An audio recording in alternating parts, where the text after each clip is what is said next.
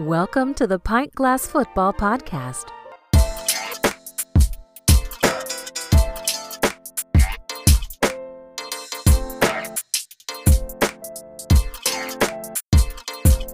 Thanks for checking out the Pint Glass Football Podcast, where we like to drink beer, watch football, and talk all things NFL and college football.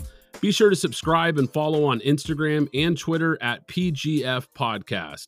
I'm your host, Brad Fowler, and on today's episode, we have a special guest joining us, Roger Hoover, the pre- and post-game digital host for the Crimson Tide Sports Network. Follow him on Twitter at Roger_Hoover. Really excited to talk Alabama football with him today. And joining me, as always, my co-host, Chad Smith. What is up, Chad?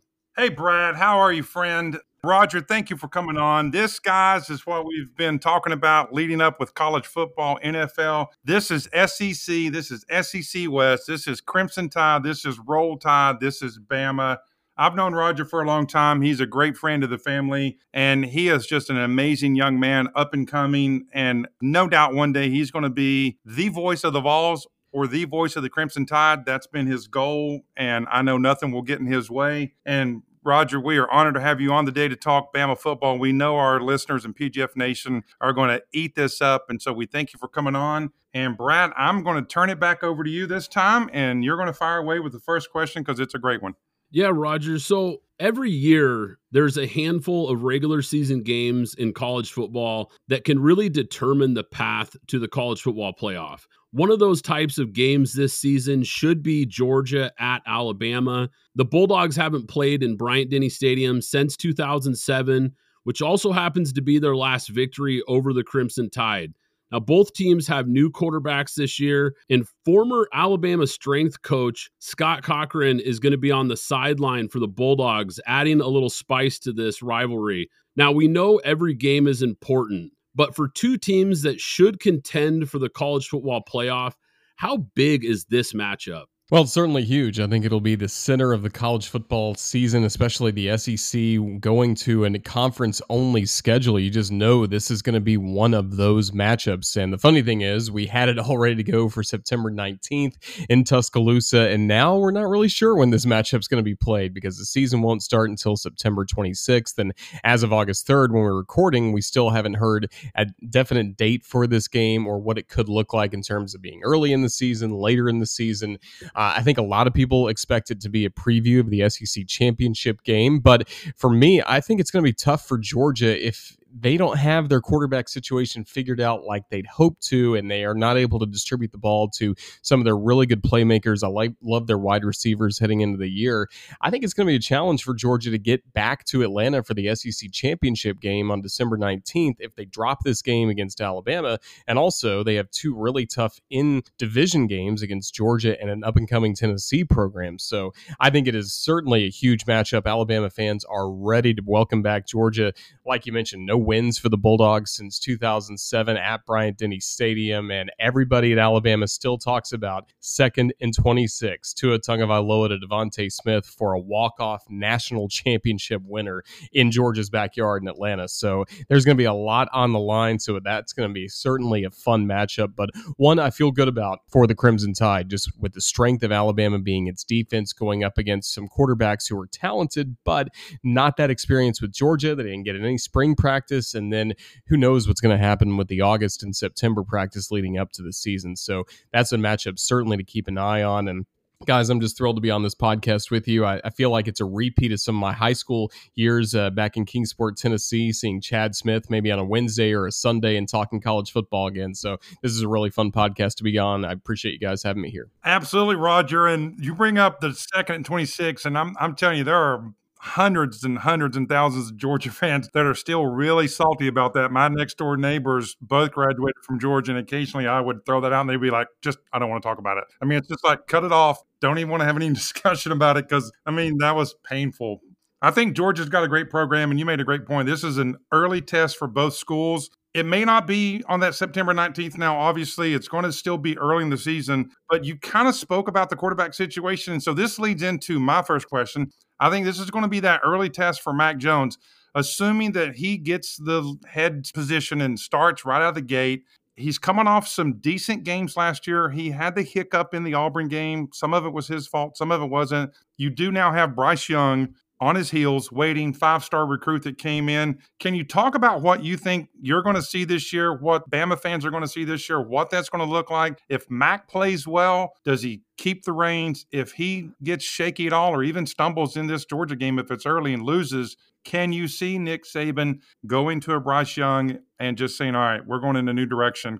Well, you mentioned the word lead, and everybody around the program has just been talking about how much Mac Jones is a leader. And really, in that locker room, it was a very tough locker room to be in last year in Starkville after Alabama defeated Mississippi State. But you knew the news that Tua Tagovailoa was lost for the year. In that post-game locker room, and I got to be in there with my post-game duties for the Crimson Tide Sports Network, the guys kind of rallied around Mac, and he was somebody that would kind of go up to a Najee Harris, who was having a tough moment with one of his best friends, Tua Tagovailoa, being lost for the year. And at that point, Tua's NFL future looked really cloudy at the moment, too. I mean, it was a significant injury he was having to come back from. But Mac Jones started stepping up as a leader, and I think people saw that through the next week, Western Carolina. And then you mentioned the hiccups against Auburn. I think that was a tremendous learning experience for him, and he still was able to put up over 40 points in that game, leading that Crimson Tide offense. And then to have the bowl game like he did in the Citrus Bowl against Michigan, one of the better Big Ten defenses last year, I think really spoke to what he can do.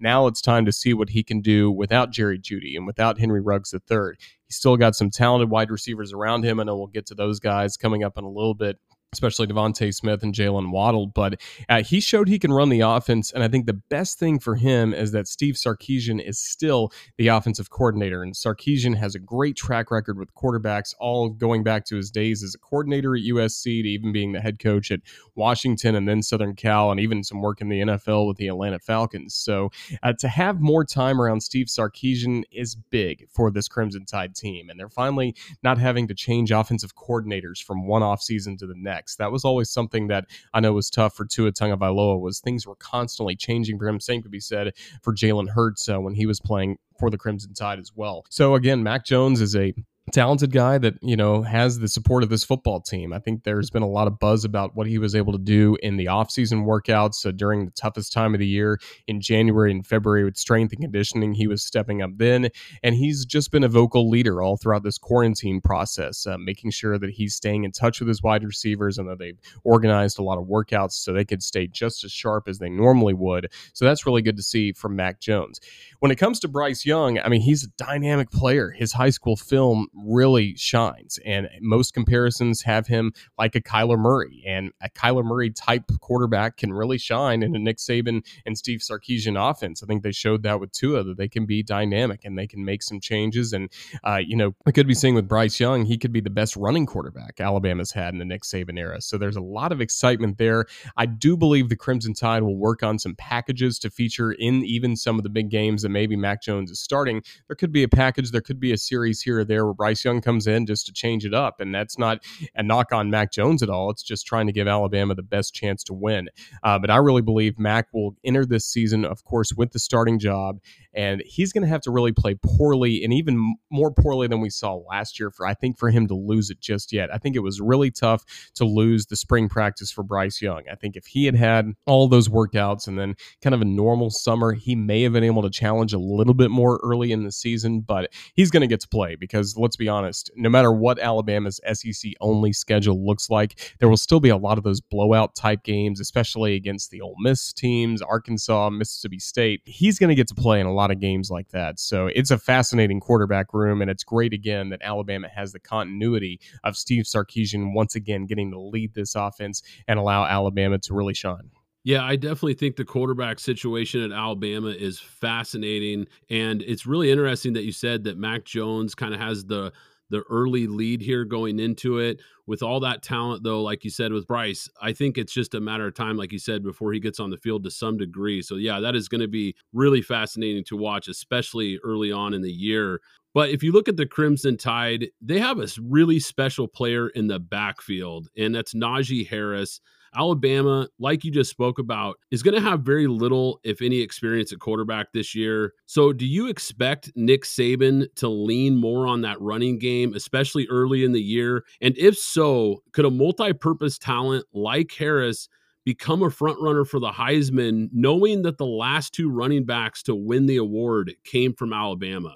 Yeah, I could really see that because they are going to give Najee the majority of the carries, and that was the case for Derrick Henry when he won the Heisman back in 2015, and the same could be said for Mark Ingram back in 2009, even though they had Trent Richardson kind of emerge during that season as well. But Najee's the guy heading into this season. I think it was a big boost to this football team when he decided to stay. There was some thought with Tua going to the NFL, Jerry Jeudy, Henry Ruggs. Najee was kind of in that same boat, but when you looked at the talented running backs that were already in the 2020 NFL draft class, I think he made a really good decision, and it's just going to be fun to see him be, again, the featured back really 2 years in a row. That doesn't happen too often in this Alabama offense, so we kind of saw it with Damian Harris for a few years, but Najee's a more dynamic playmaker than him, and the run against South Carolina where he's able to hurdle a guy and just kind of pause in midair and then keep going by the Gamecocks, that's still one of the most impressive football plays that I've ever seen. And even talking with Coach Saban after the game, that's one of the best plays he's ever seen. So you know that he's going to be anxious to continue getting Najee the ball, and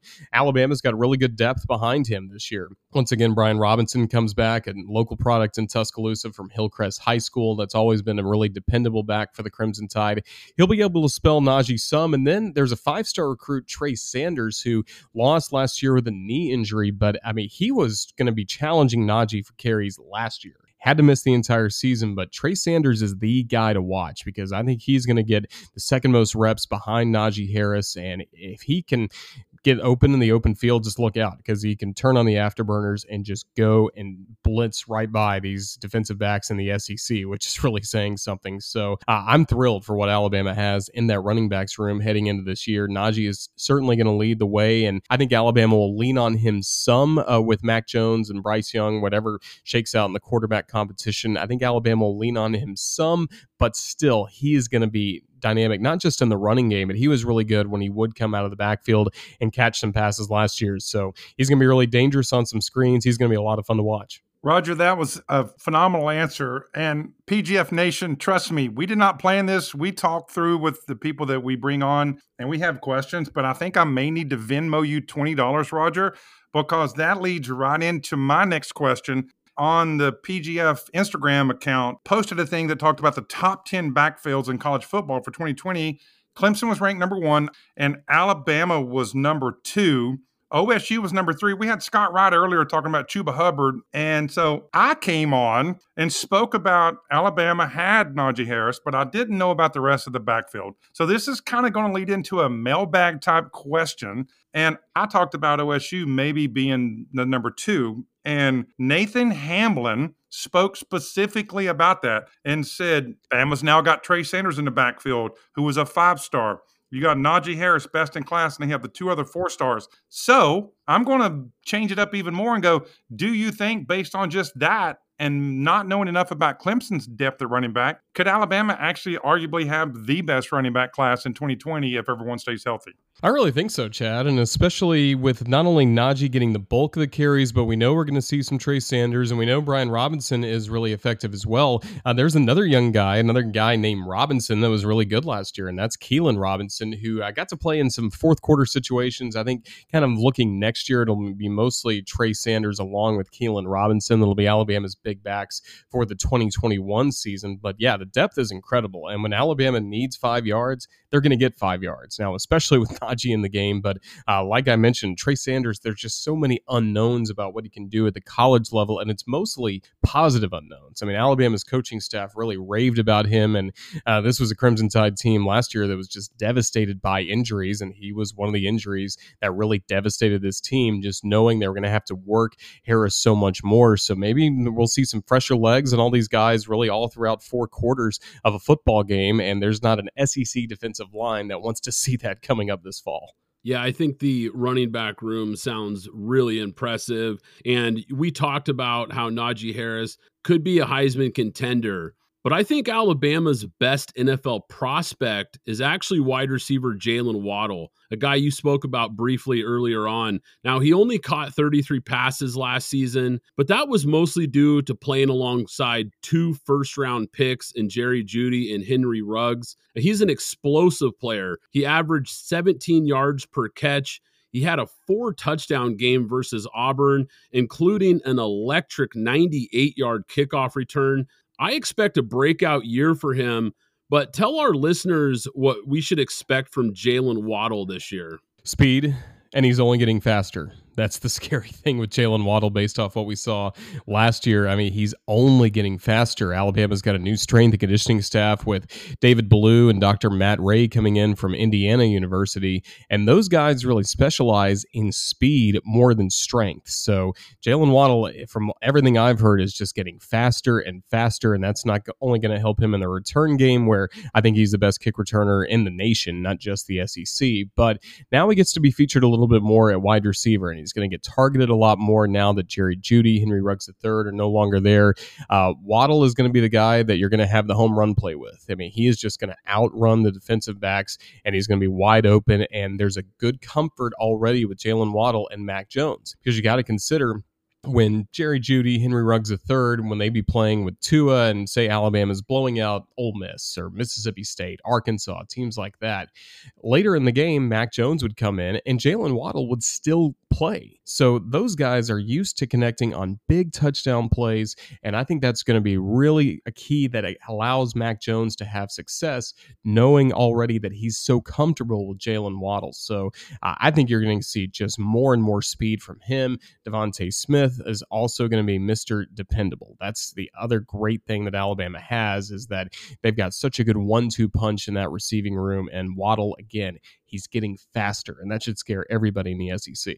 Yeah, I think Waddle, unless he's too overly priced, and DK is going to be a plug and play on most Saturdays when people are doing their daily lineups. Talked about the Mac Jones situation. He came in for Tua last year. We talked about Bryce Young and the impact there. I want to kind of dive back into that quarterback situation and just look at the complexities around Tua got hurt. We know what went down with Tua. He's at Miami now, but his brother Talua was there. He came in with a lot of fanfare. Tua was there. The family was in Birmingham. You've got this Mac Jones situation now. You've got this Bryce Young 5-star. This is kind of the Nick Saban era moving to quarterbacks, where before Tua, they really didn't have any 5-star quarterbacks. They just had game managers. Talk a little bit about Tua. Talk about your time covering him, what it was like. Talk about the play where the injury happened. I know Saban had said he was one series away from bringing him out, but then also talk about Talua and talk about him deciding to leave and go to Maryland. Is there more to it that we don't know about that may not be in the public eye and newspapers? Is it because he felt the Bryce Young pressure? Because there really wasn't a lot that was discussed about it. He's just at Maryland now, and that's all pretty much anybody knows.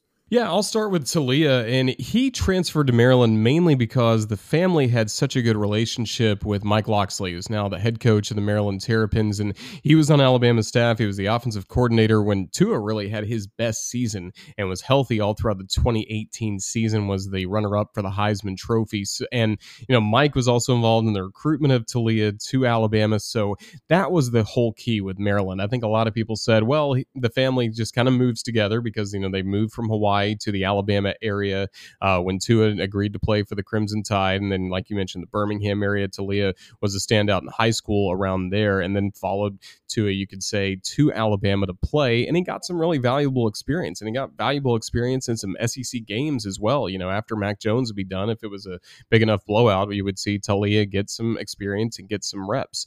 But again, he was just looking, I think he knew the quarterback situation in Alabama, especially for this year, was going to be so much of a competition between Mac and Bryce Young. There's some other talented guys in that room as well, like Paul Tyson. So I think he just kind of saw the numbers game maybe not working out as well, and maybe he thought it was just time for a fresh start. So he gets to go to Maryland, where, again, he knows Mike Locksley, who recruited him, and the family and Mike Locksley have just such a good relationship based on how great of a coach Mike was for Tua at Alabama. So now he gets to go to Maryland, where I think he'll challenge for a starting job. I think Phil Steele had him as a second teamer, but I'm excited for him that he gets this fresh opportunity at Maryland, because he's a great kid, just like Tua is. That whole family is incredible. They are very much based in their faith. They were very involved with the Church of the Highlands around Tuscaloosa and Birmingham, and they really walk the walk. And that's why I think you saw so much praise for Tua Tagovailoa in the national championship game with the way he came in for Jalen,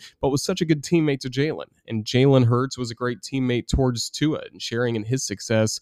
And then they were able to coexist for that remarkable 2018 season when really Alabama was the best team all throughout the year, right up until the final game when Clemson won the national championship game against them. But you talk about leadership.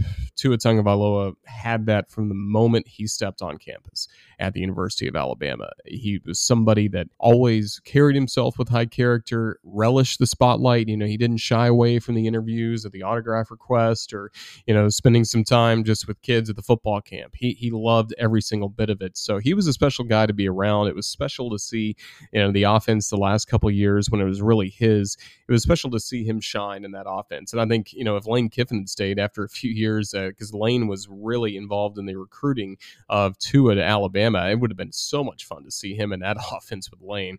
But he had a terrific run at Alabama, and even with all the injuries kind of limiting his playing time, he remains one of the most prolific quarterbacks in Alabama history. And that's with only playing usually 3/4 of a game in most SEC games. I mean, it was rare that he was in games where Alabama was behind in the fourth quarter. I mean, he would just help the Crimson Tide put it out of reach early. So really special to be around him. All my interviews with him, he was outstanding, and you always were proud of him when it came to representing the Alabama family and representing this program. He just did it in such a positive way, and I've heard that same thing about Talia. I didn't get to know him as well, but certainly wish him all the best at Maryland. And I think, again, it was just the relationship with their new head coach, Mike Locksley. He wanted to go somewhere with someone he was comfortable with. Yeah, Roger. So we've discussed some of the playmakers for the Crimson Tide, but we know the game is really won and lost in the trenches. And Alabama recruits the big boys with the very best of them in college football. Offensive tackle Jedrick Wills moves on to the NFL, but the offensive line returns senior left tackle Alex Leatherwood and center Landon Dickerson. Now, we know Wills was a special player, but how good can this group be with so much experience returning this season? I think it's the best in the country. And that's not really, me, Roger Hoover, the Crimson Tide Sports Network, saying that. That's what I've heard from Cole Kubelik from the SEC Network. He's got Alabama ranked as the best offensive line. College football expert Phil Steele, when I've interviewed him for the network, he continues to say that Alabama's got not only the SEC's, but the nation's best offensive line. I mean, they just have talent all over the place. And it starts with the man you mentioned, Alex Leatherwood at left tackle. I think he's one of the best in the game. I think he's a first round pick, no doubt. But the other thing about him is he's really a leader on this football team. And, student athletes are changing right now in college football. We're seeing that with what's happening in the Pac-12 with students using their voice on social media to really enact some change. And Alex Leatherwood has led the way for Alabama in that regard because he penned a powerful essay that was turned into a video about Black Lives Matter that was released by the Alabama football team. And it not only was his voice talking all throughout that video, but it was all of his teammates. Mac Jones was in there, Jalen Waddle was in there, Dylan Moses, all these team leaders, and then Coach Saban. That all came from Alex Leatherwood. So it's a guy that's using his platform for good and great change. And I think that speaks to not only his character, but also what his teammates feel about him, is that they were willing to help him out and get his message out on the official Alabama football Twitter account, Instagram, and Facebook. So he's a leader at left tackle. There's just talent all over the place. They have some other playmakers like Landon Dickerson. I know you mentioned Carl Tucker is one of the good tight ends that'll help with some of the blocking, but Deontay Brown at left guard, all over the place. There's really talent on this offensive line. They're kind of interchangeable, and for Jedrick Wills to be as good as he was, but yet Alabama not missing a beat with Alex Leatherwood, I think says a lot. I think Alabama is going to be able to get that push it really needs, not only to give Najee Harris, Trey Sanders their avenues to run, but they're going to give Mac Jones time. And that's another reason why I feel comfortable about Mac Jones being the starting quarterback to begin the year. That's great information, Roger. And it was so interesting. You were just talking about Tua, and I apologize for incorrectly stating his younger brother's name. I just didn't spell it correctly and looked to see what it was phonetically, so my bad. But the LSU Alabama game last year, you and I talked about that. And I want to go back because you made a great point. There were so many times in 2018 and even 2019 where Tua was out by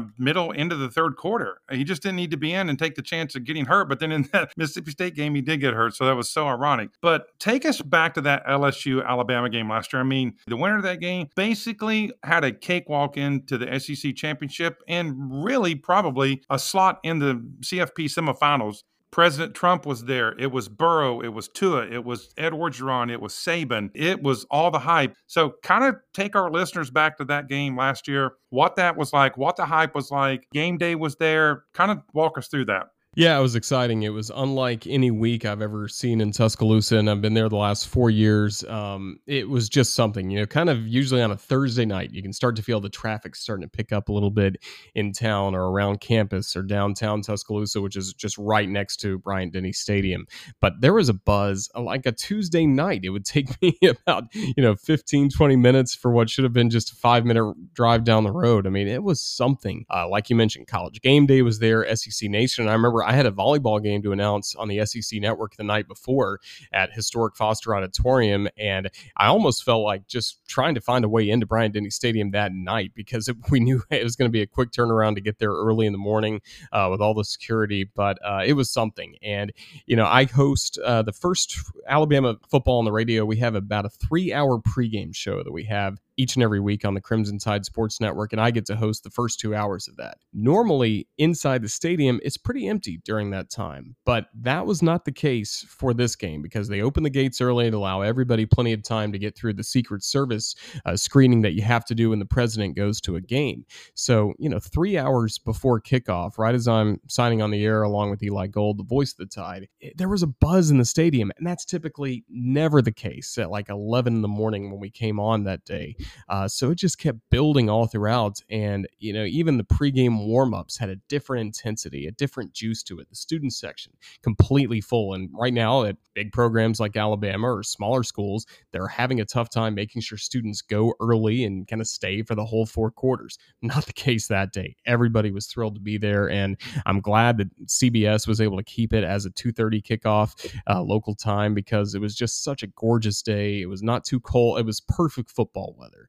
And, all football fans know that kind of crisp feeling in the air when it's like, yeah, this is our weather that we play in. That's what we had that day in Tuscaloosa. So an amazing scene, 2 old rivals with plenty of history. And Alabama, just if they could have scored on that first drive, I think the whole game would have been different. But you knew in a game like that just 1 or 2 mistakes on offense. And it's, kind of early had that feel that Alabama was always having to play a little bit of catch up. And I made it really interesting at the end when I think a lot of people were already feeling like, okay, LSU's got it. But for Alabama to make it a 1-score game and ultimately fall 46-41, I think says a lot about this Crimson Tide football team. And it was a matchup of titans, like you talked about, Joe Burrow against Tua Tagovailoa. And basically not only the winner of that game has a chance to win the SEC and then the national championship. I think the winner of that game was going to win the Heisman Trophy between Tua and Joe Burrow. Obviously, we couldn't have foreseen what would happen the next week with the injury for Tua against Mississippi State, but it was quite a ball game. So, Roger, Nick Saban has done an amazing job at bringing in big-time recruits since he's been at Alabama,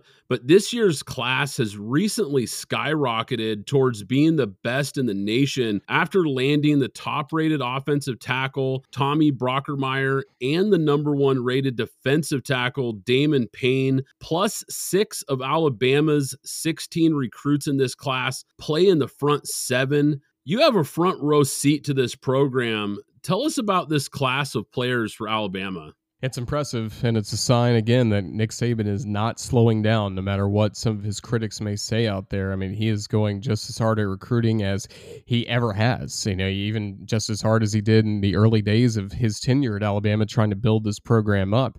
I think it's a straight-up coup that he was able to get Tommy Brockermeyer and his twin brother to come to Alabama. I mean, those guys are royalty at the University of Texas with what their family has meant to the Longhorns program over the years. So to get those guys, I think, says a lot. And then Damon Payne, you're basically getting him right from under Michigan's nose. So it's kind of a shot at Jim Harbaugh. Like, how can you not keep that guy in the state of Michigan? So it's interesting what's been happening with Alabama recruiting after the Tide kind of had their typical, late winter, early spring, slow start. All of that happens around the coronavirus shutdown, and people are really wondering, how is Alabama going to adapt to not being able to have all of the on-campus visits you would have at that time of the year? And then for Coach Saban, one of his biggest things is the camps. He loves the camps and bringing these talented players to Tuscaloosa and really seeing with his own eyes whether or not they can match and fit in his system. But again, it shows that Nick Saban can adapt. He's that kind of leader, and he's a very thorough recruiter. When he offers a scholarship,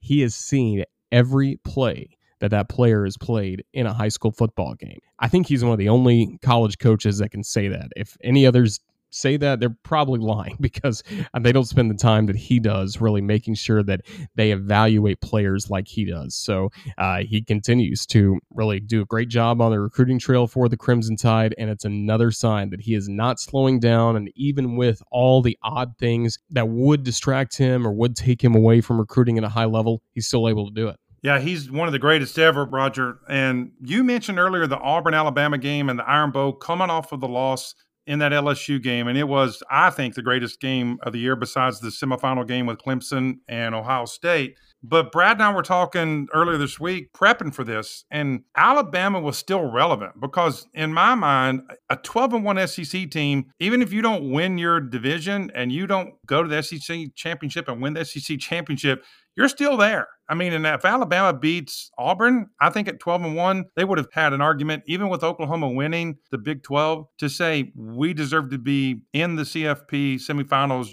But talk about this year, talk about 2020. Zach Barnett, we had him on a couple weeks ago, college football beat writer, and he was talking about how Alabama and LSU, they both lost a ton of weapons. But schools like that reload. You just talked about the recruiting class. Auburn, though, this year, they've got a chance to be an up-and-coming team out of that West. Kind of talk about what you see this year when you look at Alabama's schedule, you look at the end of that year, they've got Auburn in that game, they've got LSU on the road. How do you see this SEC West this year playing out? You've got three phenomenal teams that are going to be beating the living crap out of each other, and a lot of it's going to take place at the end of that year, assuming we get there. So kind of walk us through what you think you see happening with all three of those schools, but specifically Alabama. Can they emerge out of this and get back to where they've normally been, which is the SEC championship and the college playoffs? Well, Chad, it's what really makes college football so fun, and it makes rivalries so fun. I think Alabama would be a touchdown or maybe 10-point favorite against LSU this year if the game was in Tuscaloosa.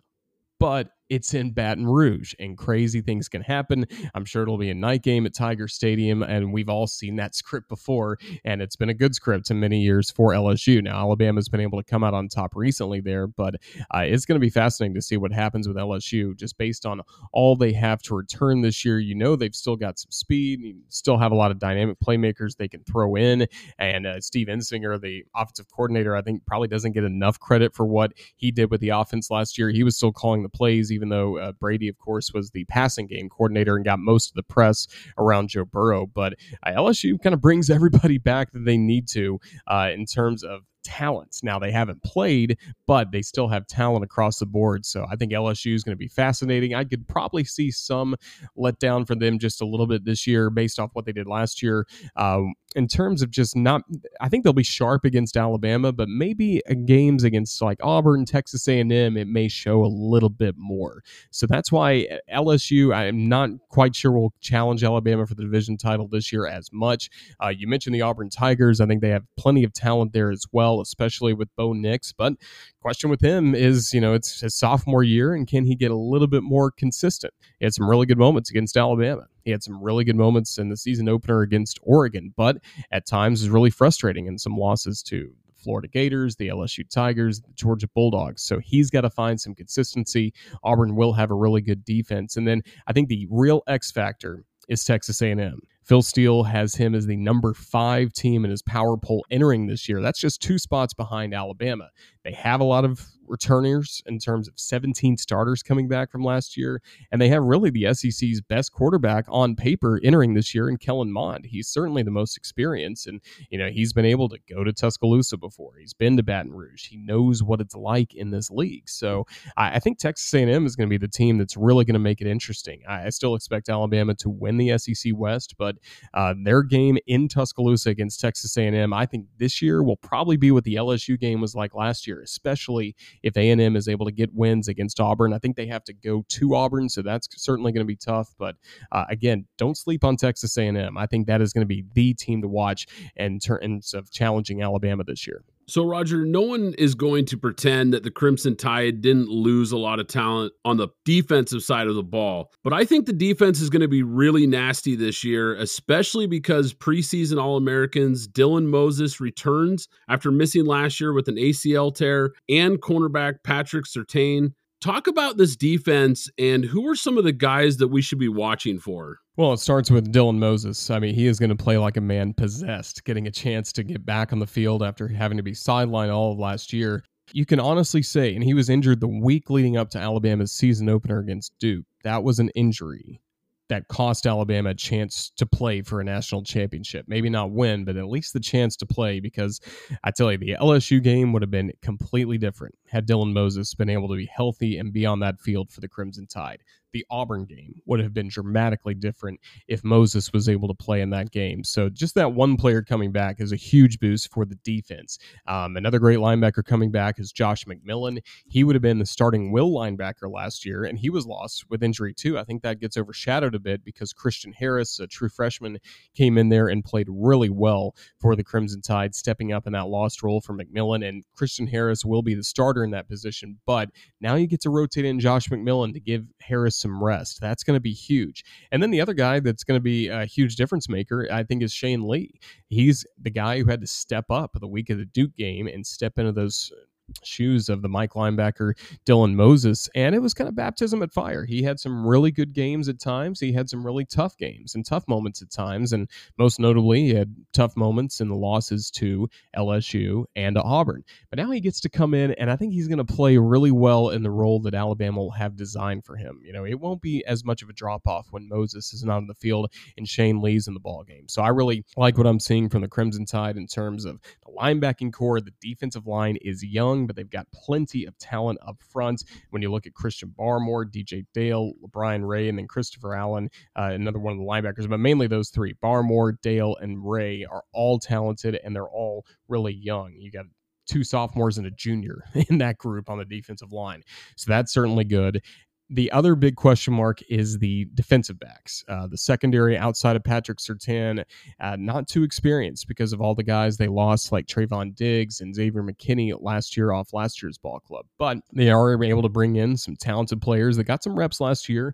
Jordan Battle will be at strong safety, Jalen Armour-Davis at free safety, and then DeMarco Helms will be at the other cornerback spot. So that will be kind of a shaky area for Alabama, especially early in the season. But the thing you have to remember about Alabama's defensive backs is, yes, they have their own position coach, but Nick Saban, in his heart, is a defensive backs coach, and he is the most involved with that group day in, day out at practice and designing the game plan. So he's always done a pretty good job of, when he's got a young group of defensive backs, getting them better, and I think we'll see that coming up this year. Great information, Roger. And I think you're right. Dylan Moses, when you lose a player of that caliber for the whole year, it can move the needle on your ability to win a championship. Obviously, the 2M injury had a major impact there as well. But we cannot thank you enough again for coming on PGF Nation and coming on Pint Glass Football Podcast and being with us and our listeners today. You've mentioned Nick Saban. Brad asked a question about Nick Saban, but I'm kind of picturing our listeners with the TikTok voiceovers where the little voice goes, "What the hell? Like, why are they not asking about Nick Saban directly?" Or, no. Like, I mean, the questions have been great, but this really is about Nick Saban. This really is about Alabama football. You have 2 legendary coaches that have been there. Bear Bryant's one. I will always remember the Bum Phillips quote where he said, Bear Bryant can take his team and beat yours, but he can take your team and beat his. But Nick Saban, he has carved out something. Yes, you can go all the way back to Michigan State, LSU, went to the Dolphins, but his legacy is Bama football. So we are going to close with you getting to tell us anything and everything about Nick Saban, what it's like to be in the locker room with him, what it was like. You've gotten the chance to interview him a couple times. What is he like on and off the field? And so just kind of wrap it all up, telling us your thoughts about Saban, what it's like to be there with Alabama, his legacy, and just close it out with anything you want to tell all of our listeners and Brad and I about Nick Saban. Well, he's just remarkably driven to win. And I don't think there's anybody like him, because once people get success, it's just natural to, pull back on the throttle a little bit and kind of relish the moments of success and glory. I think we've seen that throughout sports. We've seen that in politics, business, entertainment. We've seen that all over the place.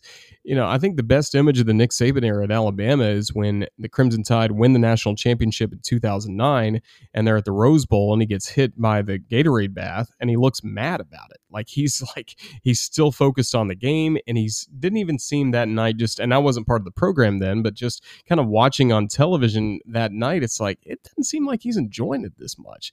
And later, hearing from people around the program, he was just so focused on the recruiting he had to do coming up, the next day. And even maybe that night, maybe he was making some phone calls on recruiting. And it's like, you brought old power like Alabama that had not won a national title since 92, and they had only had one in the last, 20 or something years before that. You bring a program like that back to prominence, you would think you'd be able to really celebrate that and kind of take it easy for a little bit. He doesn't. And that has been the theme over and over again over the years, as he's collected 5 national championships at Alabama, and now it's 6 national championships that he's had in his career, if you count the one that he had at LSU. I think there's a standard of football in his mind that he is always working towards. There's a way he wants his game film to look like, and I think he's gotten very, very close to having everything come together exactly like he wants. Now, it's never going to happen, but he is going to pursue that perfection harder and with more focus than anybody else. And that's why the process works. That's why the main things you see when you walk in Alabama's gorgeous facility on campus in Tuscaloosa, it talks about the process, and it says in huge bold letters as the guys leave the locker room, do your job. Everybody is focused on what's right in front of them. They're not worried about the scoreboard. They're just worried about process of that day's practice, that day's drill, the next play. It's all about those little details, and he is never tired of it. I think a lot of college football coaches do tire of that, and that's why you won't see programs sustain success for 10, 15 years sometimes with the same head coach. They may win a national championship early in their tenure, and they're able to do the build, but they're not able to do the work after the glory to sustain and win more championships. I think that's why he's been so far ahead of the pack in terms of college football coaches right now. He's just got a different standard that he continues to work to, not only on the field, but in recruiting. He loves recruiting. It's just something that he'll never tire of. And you hear that too about coaches that get older. Maybe they're not making as many phone calls or watching as much film. That'll never be Nick Saban. He's always going to work towards that standard, and he's just always hungry for more. And I think that's just because he allows himself to stay in the process. And, he doesn't do many interviews where he's talking about his classic teams that have won national championships, because that's not going to help him win another national championship. It may be fun for fans to really relish the memories and things like that, but he set the standard pretty early on in his days in Tuscaloosa. I look back to the 2008 season. Alabama blows out Clemson to begin the year, a Clemson team that was expected to win the ACC and challenge for a national championship. Alabama was in year 2 of the Saban era. A lot was expected, but kind of maybe them to contend in the SEC West. That was kind of the best hope they had, maybe being in the conversation heading to the Iron Bowl. And Alabama just blows out Clemson, a team that had a lot of NFL players on the field. Alabama was clearly better, and they were doing it with a lot of freshmen and young playmakers, first-time starters. And even in the post-game press conference that day, you could tell he wasn't reveling in the success that Alabama just had, and he even kind of called out the fan base and said, it's going to be important for us to play just as well next week and really forget about this game. And he's like, we don't do a good enough job at that here. And I think that comments kind of took Alabama fans out of the mindset of, Bear Bryant did this, Bear Bryant did that, the Bear would have done this better. that ended right there because he said, look, we're having a different standard and we have got to have very short-term memory despite the glorious history that we have. So everything I've seen from there, just he continues to work towards that standard of football that I don't think he will ever get in his mind. He'll never reach it. Very similar to one of his close friends, Bill Belichick, who's won more Super Bowls than anybody. Those guys are wired the exact same way. Football is something they love and something they are always aspiring to improve on, and they just don't get caught up in the minutia of their accomplishments when it would be so easy to because they have more than anybody else. But, and even being around him, you mentioned I've gotten to interview him a few times. He's very businesslike. He will do what he's required to do, like coming on the radio after the game, talking with, a young punk like me for about 5 minutes or so. He'll do it and move on. There's not a lot of small talk. There's not anything like that because that takes him away from the process in doing his job. And that's at the bedrock of the foundation of the program, not just for his players, but for him as well. So that's how he carries himself. And that's why he is so good. That is why he recruits so well at even, getting later in age like he is. And whenever he is done, he will be able to look back and enjoy all the things that he should be able to enjoy with all these championships, players going to the NFL. But he's not going to do that until he finally hands over that whistle. And hopefully for Alabama's sake, that's going to be a long time from now. Well, Roger, we really appreciate it today. Just an awesome interview with you and giving all of our listeners a peek behind the curtain of Alabama football, a team that is certainly going to be in the mix again this year. And that is going to do it for today's episode. Special thanks again to Roger Hoover of the Crimson Tide Sports Network. Hope you guys enjoyed it, PGF Nation, and we will catch you next time. Thanks for listening to the Pint Glass Football Podcast. Be sure to subscribe and follow us on Twitter at PGF Podcast.